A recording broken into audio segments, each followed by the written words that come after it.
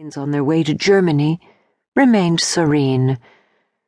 The sun cast its dying rays over the canal, 1,000 lights playing on the water's surface. The birds blended in with branches, but when one of them hopped from twig to twig or flitted to another bush, she caught glimpses of their black and brown feathers.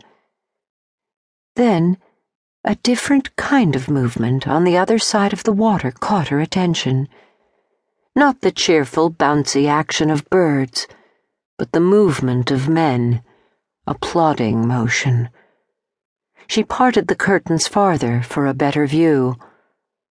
A number of men, maybe a dozen or so, marched toward the steep canal bank.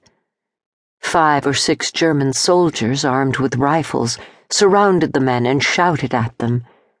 If they were trying to reach the edge of the canal, it would have been easier to do so about 50 or 60 meters from the bridge, where the land once again became even with the water level. What was happening? The answer came as soon as the thought crossed her mind.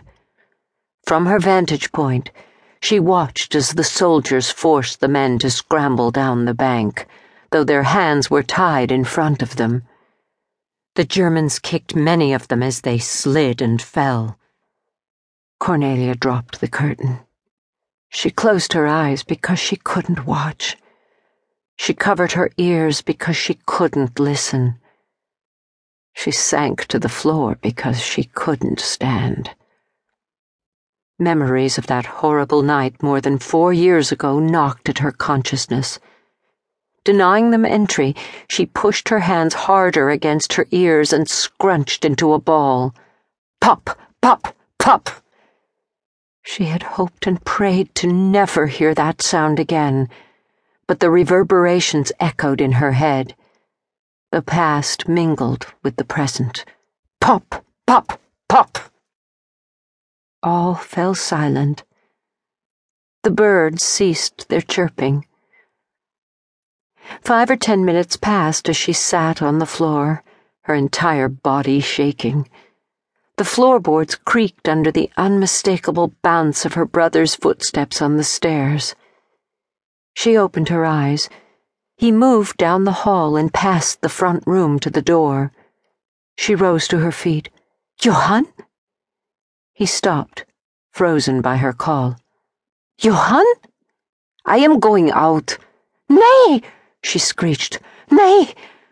The Nazis just executed 12 men. There is no way you are going to step foot outside this house. He stood several centimeters taller than her, and he used his height to his advantage, peering down at her. I want to see the men they shot. Maybe we know some of them. She stepped in front of the door. They will arrest you on the spot, you know. Her brother ran a hand through his tousled, sand-colored hair. They are gone now, and I'll be careful, I promise. I won't let you go. She stood with her hands on her hips, something she had seen Mem do 1,000 times. With their mother no longer here, she was the caregiver to her brother. You can't forbid me. I'm an adult. Only a fool would go out there now. Maybe I'm a fool then. I am going anyway. What will happen to you if you get caught? Working in German factories with all the other young men who have never returned? Is that what you really want? Nothing will happen to me because I'll be careful. What do you plan to do out there? That is none of your business. He tried to push past her. She stood her ground. You are my business, and my responsibility. You're not going anywhere. Yes, I am. Holding to what Mem always did, Cornelia stopped arguing and glared at Johann. She wouldn't let him out the door. Not when it meant an almost certain death sentence. A few moments later, he shrugged his broad shoulders, sighed, and turned up the stairs. She won the battle.